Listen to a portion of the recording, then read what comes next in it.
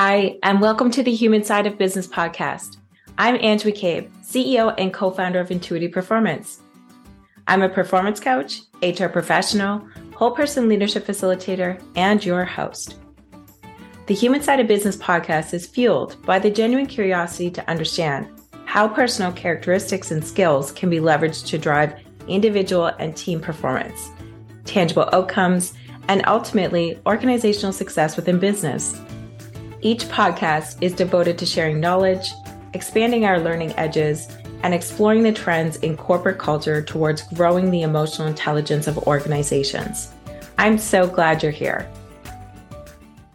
Hi there, this is Ange McCabe, CEO and co-founder of Intuitive Performance, where our business is the success of your business. I'm a performance coach, HR professional, facilitator, and your co-host along with Scott Rust of the Elevate Business Podcast. The Elevate Business Podcast is a journey of discovery fueled by curiosity to genuinely understand what makes people tick when it comes to their professional path, choices made, and the personal characteristics that drive performance, tangible outcomes, and ultimately success. The Elevate Business Podcast is here to promote the enormous contribution of small and medium-sized businesses around the world by exploring the actions that make a workplace successful, the trends in corporate culture towards growing the emotional intelligence of an organization, and how we build whole person leaders from the ground up. Each podcast is devoted to sharing knowledge, growing our learning edges, and honoring our passions with a special guest who has elevated their businesses, overcome obstacles, and inspires others to do the same. So glad you're here.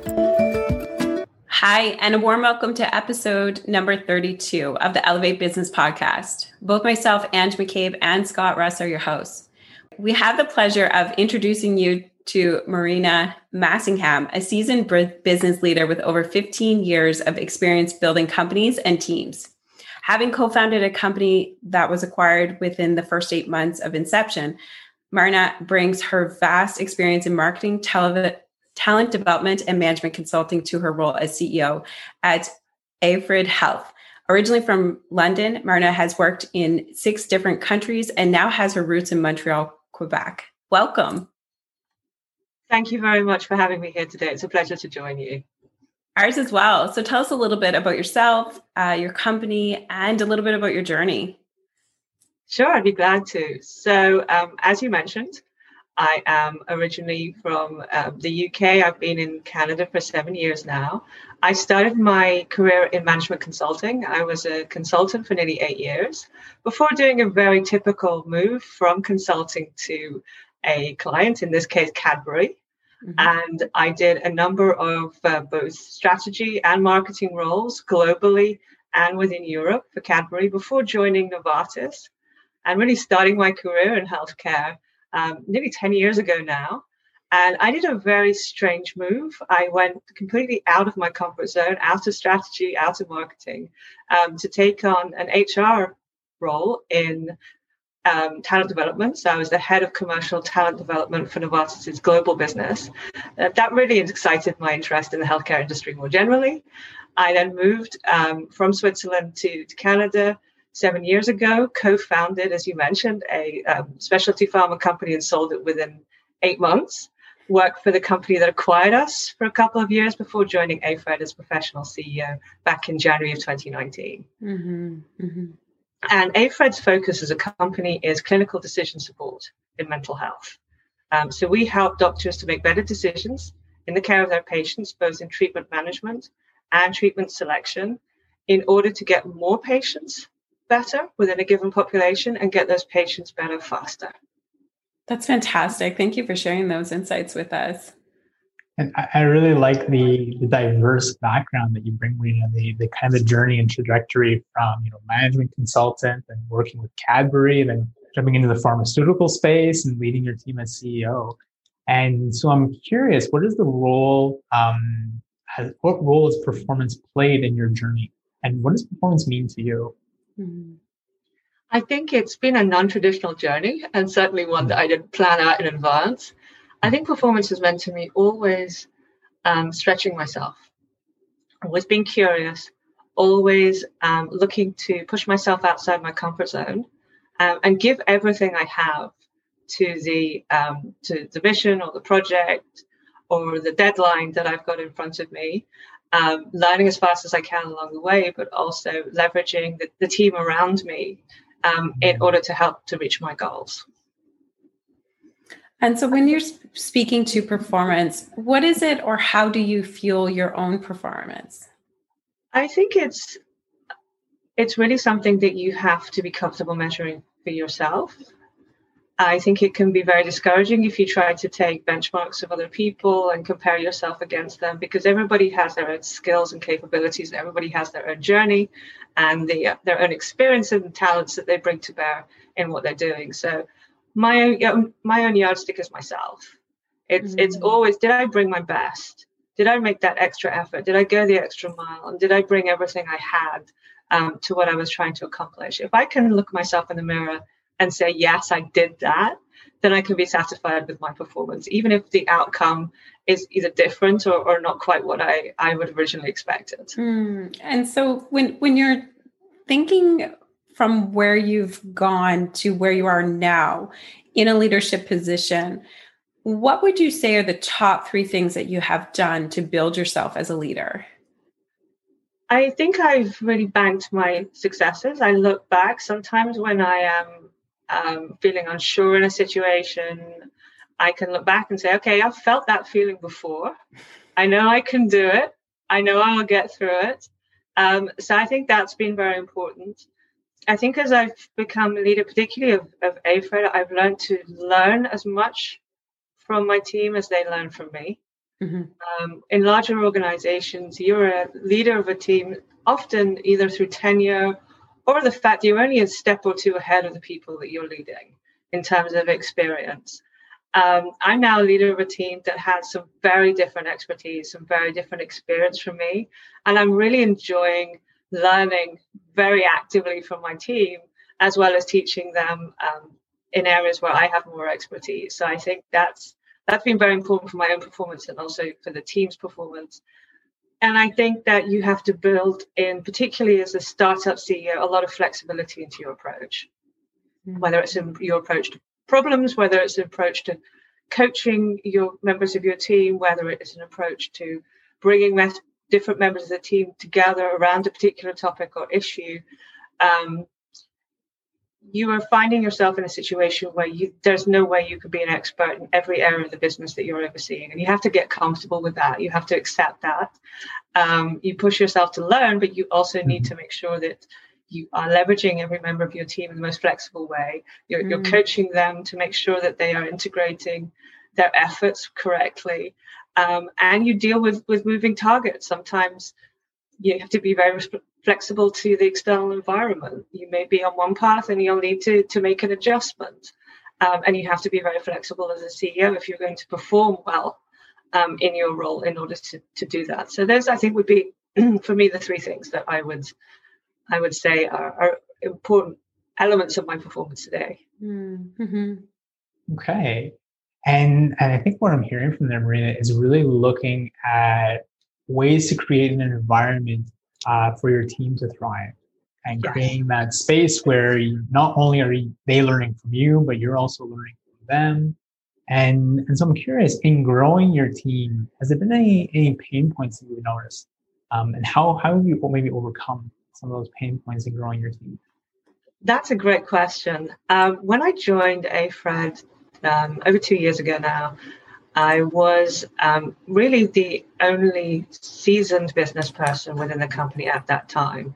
I joined a brilliant group of young founders who are immensely talented in their respective areas of clinical work, in neuroscience, and in machine learning.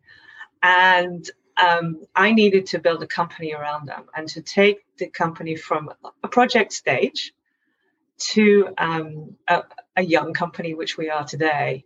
And that involved bringing in people with a lot more experience and expertise in different parts of the business in order to make it successful and to grow it. And there were some initial challenges in some areas of the business, just melding those 2 perspectives, those 2 different experience levels, those 2 different points of view together into one company. I think what has helped was having a very strong focus on fit. So making sure that whatever the experience level of the hire, whatever their expertise area is, that they have a fit with the overall culture of the company. And also making sure within that they are as focused on the mission as we are.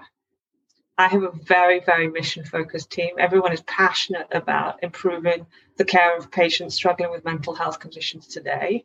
That is a very unifying theme. And sometimes it's tempting when you have an expertise gap to kind of like gloss over that a little bit and say, okay, I need that person now. And okay, maybe they're not exactly the right fit, but we need it now, and let's just get on with the hire. We've really resisted that temptation.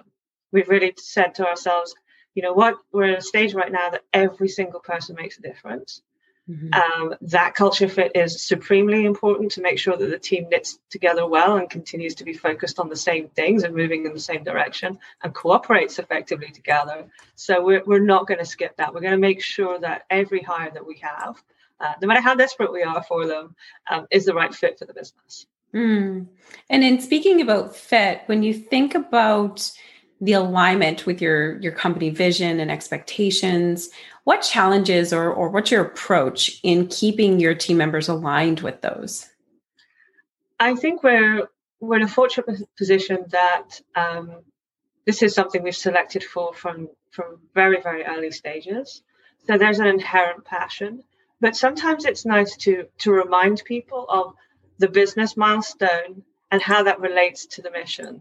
So some things can be really rather dry and in and of themselves pretty uninspiring tasks, but by linking them back to having taken a step forward in the fulfillment of that vision, that's a huge way that the team gets excited and comes together and really sees their efforts collectively as helping to fulfill that mission. So it's sometimes good to remind people of that. Exactly. Yeah. In the sense of understanding what you're saying here is that when it comes to the expectations around your company and your vision, it's communicated through the work, through management and leadership, and then also on a daily or weekly basis through how you interact with your team members. Absolutely. It's important that they all feel seen, they feel recognized, they feel appreciated, and they feel supported. We're not expecting people to be superhuman. We're not expecting people to be perfect. We are asking people to remember why they're there every day and to remain focused on what we're doing and cooperate with each other to work together to fulfill our mission. And I think that's important at an individual level as well as the collective team. Right. And so it seems, Marina, like you're really looking to create a safe space for people to fail. Does that resonate? Yes, absolutely. I mean, there are many times when we're all doing something new. And there isn't going to be a time when you're doing things new and you don't make a mistake. What I discourage and I ask people to think about is when they make careless mistakes that could have been really, really easily avoided if only a little bit more time and care had been taken. Then there are other mistakes that people make just because there was no way to know. Either something changed in the environment or they were missing a piece of vital information that they could never have known they lacked because this is something new for them to do. Those mistakes we take as learning opportunities. I support them in understanding how the mistake happened, coaching them in how we can fix it and encouraging them to take ownership and accountability, but without feeling punished for it. I also take the view that if you don't make mistakes, you're not trying, you're not really operating outside your comfort zone. If you're doing something new, you're innovating. We're in a new to the world technology creation phase here. Everybody is going to be outside of their comfort zone and mistakes are going to happen. It's how you handle them, how you support the team, and how you make sure that the learnings are taken away so that we don't repeat the same mistake the next time. That's most important. And in that, when it comes to having different demographics within your workplace. So your young team members versus senior management. How do you bridge those gaps between your demographics? I think what's important is to recognize the contribution that each person makes that may not be immediately obvious to the other because either they lack that expertise or they've learned to prioritize experience. And I think it's just a question sometimes of reminding people that individual team members may not fit their preconceived mold and concepts of what a team member in that position should bring. But actually that person is really effective in that role and is bringing things that nobody else within the organization can do. Mm-hmm. There's been a little bit of coaching occasionally required on communication styles because the communication styles between the two generations can be quite different. Yes. But that's been an adjustment that I think has been readily made on both sides. And again, because everybody respects each other and trusts each other fundamentally as individuals and people, these things get addressed early on in a very cooperative manner and are not allowed to fester and become bigger and bigger problems over time. And I think, now we're all working virtually. Some communication issues, I think, are common to even teams that have been working together for years. So we've been addressing that. We've acknowledged it, and we've been looking for strategies to just help that type of communication, which is most important as you're integrating new members into the team. Yes. Who may not know each other. There's no shared history before. Mm-hmm. And so I've been quite engaged in helping people to, when they're onboarding, to get off on the right foot and to get some of these early potential issues addressed. Okay. And so this almost feeds back to what we were discussing earlier about the right fit within the organization and taking your time to hire, even at times when you need to hire right away. What are some of the practices that you've implemented within the company to make sure someone's the right fit that maybe your audience members or other business owners might be able to learn from? We have an interview process that is pretty inclusive of different levels of the organization and different parts of the organization, and to the earlier point, different generations. So we make sure that when someone is going through the interview process, that they are exposed to a number of team members to give them a good sense of what the environment is like and the key individuals within our company. So they have the opportunity through the interview process to start already to become familiar with who we are and how we operate as a team. And I think that's been a really important part of it. And it sounds like from the start within your recruitment process, what you're doing is essentially being inclusive with regards to not just management in making the hiring decisions, but also team members as well. So hearing more specifically that it would be potentially peers that they would be working with that are involved into the interview process and providing feedback. Absolutely. And we're still a relatively small team, so the hierarchy is pretty flat anyway. But definitely they are interviewed with peers, people they would be working with on a day-to-day basis as part of the hiring process. And that's important to us. And so kind of switching gears a little bit, what kind of support have you provided or had your team sought out during the past year? That's a great question. We did a series of management team meetings that focused on the impact of the pandemic. And this was a safe space. So we really allowed people to share their experiences, share their concerns, also share good stories. So I have to say, I thought I knew my team very well. I learned a lot when we had those sessions. So we found some members of the team super happy. They're not commuting anymore. They are living with partners with whom they have a good relationship. They are able to focus better on their work. They may have more of an introverted bent, so they don't miss the pressure of socialization in the office every day. They're happy as clams. Then there are other people who, we have quite a few first-generation Canadians, And a lot of us do not have our families here in Canada. So there are some of us who have parents who are older and they're also overseas. Mm-hmm. So this was bringing some worries to people, how they manage it, how they support their family overseas. We unfortunately had a couple of team members having to delay or rework their weddings. So we had 2 planned weddings, one went ahead, one didn't. We also had team members whose partners had surgery during the last year, which nobody loves because it's more of a concern during these COVID times. And I think it was really helpful for me as the leader of the team, but also each other to hear everything that's going on behind the screen.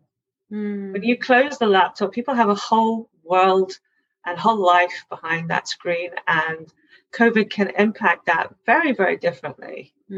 And in ways you wouldn't necessarily expect. And I think that the feedback from those sessions was really positive, and I hope to repeat them again in the future to just make sure that we're connected. And I did see a more lasting effect coming out of that, with people being more spontaneous and telling me, I need to take time off because I have a family member who's recovering from surgery, or I've got to take my mom to a doctor's appointment.